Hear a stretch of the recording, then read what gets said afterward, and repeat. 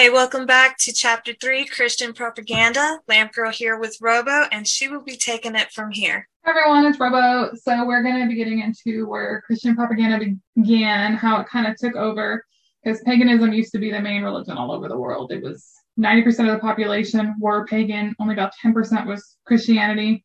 And Christianity, which is kind of interesting to think about the history of it, because it is very violent and it stayed that way. So I kind of was interesting to look into it to see. I guess I want to understand why people would choose the more violent option. And I'm not to say Christianity as a religion is violent, but the people, like the way they pushed out their propaganda was very violent. It did take a couple hundred years when it began. It was interesting because most of the emperors and stuff at the time were pagan. And they had a couple people that were Christian, but it really, that's where it really started to take a hold. They started pushing Christianity to emperors and generals and things like that, because the common people, even for the most part, up until medieval times, were pagan. Kind of crazy to think that Christianity took hold strongly. One of the things they did was they wrote a lot of books, which I thought it was cool. I really want to look into this and see if the books are out. I'm sure they are, because I know, unfortunately, a lot of stuff was burned or lost in history, but one of the things that they used, both sides used Judea, and Judea was the Roman prefect that actually ordered Jesus' crucifixion. And they just kind of played it differently, like they both told the story a different way. Pagans said Judea was in the right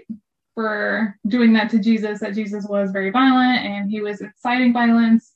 And they really used this time because this was a time where Jews were the most rebellious in history. So they really pushed that Jesus was inciting violence and evil and all this stuff. So they really used the Roman prefect as the good guy. But on the other side, they also made him a good guy, but they made it to where it wasn't Jesus, it wasn't the prefect's fault, it was the Jews' fault. Just the Jews. They did this to him. They actually wrote a whole book. Right.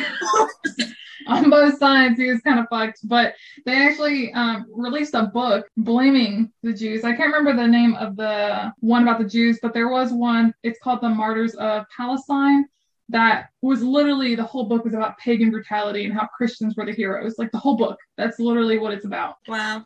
They wrote so many books about this, and I guess that was the only way to get it out. I just find it interesting as well as, like, how did they get it out to the masses? Because most people, peasants and all this stuff, wouldn't be able to read. You know, the common person usually couldn't read. It was the nobility that always could read, and emperors and generals and all this shit. So I'm like, they only could go off of what they're taught by them, what they heard from them. So it's easy to manipulate people if they don't know the whole story.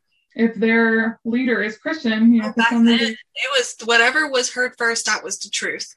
Yeah, and you know, honestly, that's kind of like the trend nowadays as well. But yeah, it's pretty much, oh, my boss is Christian now, I guess we're all Christians, so let's fucking roll with it. But I really want to look into this as well, because both sides claim to be pro-Roman. They wanted the support of the Holy Roman Empire, because that was Big Daddy back then. And they both pushed, like, okay, so your Roman prefect was the good guy. We both agree with that, because they wanted the Holy Roman Empire to take their side. But at the same time, it didn't really matter. But like I said earlier, when I noticed with the Christian trend of being violent, is pagan, don't get wrong, they kind of spun the stories to be on their side, but they never claimed it to be violent in any way.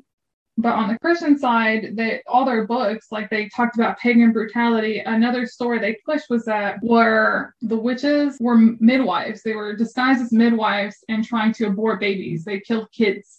It was one of the narratives that they pushed to demonize pagan religion. And I was just like, what is wrong with these people? Because to any woman, we would never think that a midwife is needed, especially back then.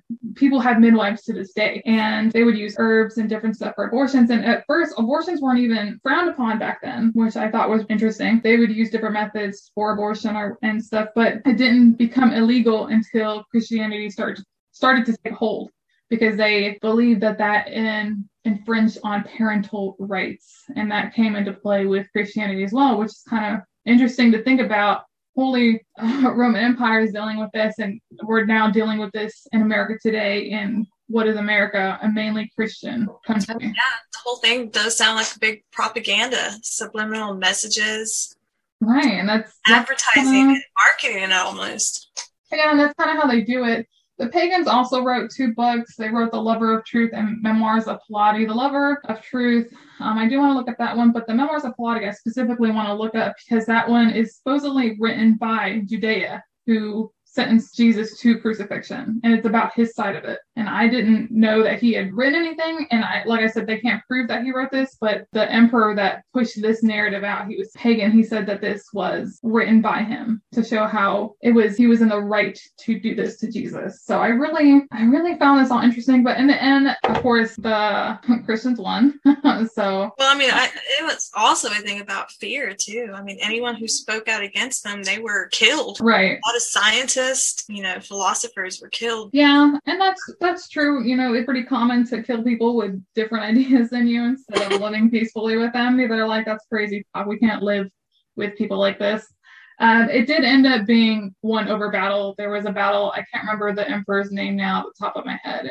I don't even think it was the emperor, but Britain got involved. They were all a hot mess, but Christianity ended up taking a hold because this guy that won was a Christian ruler. Christianity took a hold of that point, and they just ran with it. And there's so much history behind Christianity being so evil that I find it funny that they demonize so many other religions. Not to say all Christians are evil. I don't believe that. 100% don't believe that. I've met many good people that are Christians, but the history behind it is so bloody. Like, you have the Crusades, you have missionaries that go out and push this narrative at people that if they don't believe in God, they're going to die. Like, to me, that just seems like, why would you want to believe in something like that? Just me personally, I do believe that the Bible was written by man. I do believe that Jesus was a good man and he didn't want this narrative pushed in this way. Right. But I wonder at what idea made people decide that they wanted to be Christian back then? Like, I just think it was just a big like you said, propaganda. Yeah. I firmly believe I have this conspiracy theory. I really think they use religion to control the masses. I think the rich knew what they were doing. Yeah. They knew they could control people with fear, that this higher being, I'm sure at the end of the day, it could have just been religion. That's what they believed in back then. Christianity manipulates other religions. It has so many little stuff from different things, from different religions put into the Bible, and then just kind of mold and shaped in their own, right. their own words. So I think my favorite thing was the similarities between Horus, the Egyptian god, and Jesus. They have the complete same story. I encourage people to go look it up. Horus became before Jesus, obviously, but their story is exactly the same. Legit, exactly the same. And they have released a lot of new research on this time. They really didn't know how much that this Judaic dude actually played into this. Dr. Duesenberry, he's a historian that's been researching and looking into this stuff. And he just thought it was crazy how much the propaganda war played into the actual battle that they ended up having in the end. One of my favorite things also about this time is that the King of the Jews, that the nickname Jesus was given, he never said this. They have no proof that he even acknowledged it. It was actually given to him by the Romans. And to me, I kind of see that they feared Jesus's influence on the people. So I think that was another reason they really went after him, because the Roman Senate is the one that called him the King of Jews. He never said that, so I thought that was interesting. And playing into this whole thing, one of my favorite stories of propaganda is actually St. Patrick's Day. A lot of people don't know, pagans don't celebrate St. Patrick's Day. A lot of people in Ireland don't celebrate St. Patrick's Day. It's kind of like an American holiday to get drunk. St. Patrick was a kid. He was a slave. About 16, 17, he was sold to slavery in Ireland, and he became a saint, right? He brought Christianity to the island. It is Christian propaganda, and a lot of people don't realize that. It's just a kid that they said that he got rid of all the snakes on the island. He banished the snakes. He got rid of paganism. That's it. He brought Christianity to the island. So that's why a lot of people don't celebrate it, that know what it actually is. And it just kind of ties into them putting these thoughts into children when they're growing, and then sending them out to spread their words. It is. It's a big conspiracy, definitely. Yeah, I want to know, at what point did we turn into a Christian nation? Like, why did Christianity continue to grow? Because even our forefathers, when writing the Constitution, I just think it got too powerful. It just got to a point where it was just up from here, Nothing. Right. Yeah, but there's supposed to be a separation of church and politics. It's not supposed to be combined, so that's why I'm not understanding why so many people are still, when they're running campaigns and stuff, they're like, oh, I'm a Christian senator, I'm a good Christian man. Like, that don't mean that you're a good man. I know plenty of Christians that aren't very nice people. So I don't understand why America is so stuck on Christianity being the highlight. It's on a pedestal, like, oh, we need a good Christian person to run this office. When really, honestly, I would prefer it not to be a Christian. I prefer it to be an independent or some other type of religion that's more open-minded. Not to say a Christian can't be. It's getting more open-minded. I think that our generation and the next generation, I think we're realizing this and seeing that, and we're educating our generations coming up, so right. I have hope in that, at least positivity towards that a lot of new things and opportunities are opening up. People's eyes are opening up to a lot. Yeah, I'll definitely throw some good vibes towards that idea. I hope so. I really think a lot of these people need to retire. I don't think they should hold these positions that long, because at a certain point, your mindset is obsolete. If you're not willing to grow with the people, you need to go away. Mm-hmm.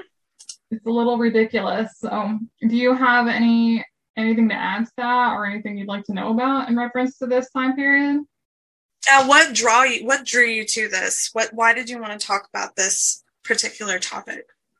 Well, one, because I'm Wiccan. I was watching a documentary a couple months ago, and it was about witches, and it was talking about propaganda by the Catholic Church. One of the things they did is paint our god Pan, or the Green Man, as the devil.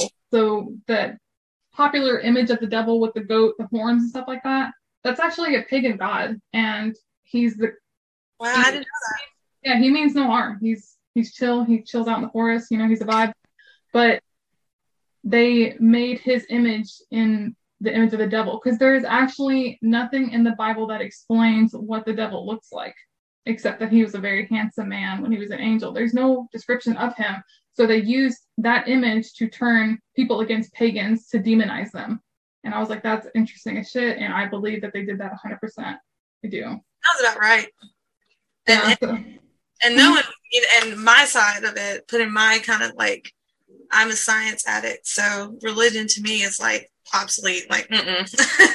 But they did a lot of stuff. They did a lot of hate towards people with different ideas, and someone that I know and that's real close, that I look up to, because he went outside the box and he tried to tell him, the earth is not the center of the universe. It's the stars. And during his time in the 1500s. Right. And they killed him. The Roman Inquisition killed him for it. And that's the Roman Catholic Church. So it's kind of like, religion in all forms are kind of like, just what? Right. And that's why I heavily stand by the fact that I believe that they use religion to control the people, because you don't shut something down unless it's a threat to your authority. Right. Same thing with women and feminism, like coming into our own and asking to vote, that put a damper on the men's lives. Like, oh, wow, I'm not going to be in power anymore. That's crazy. So that's why I know there's got to be something else in there. Like, these people knew what they were doing. I believe that. I do. Oh, yeah.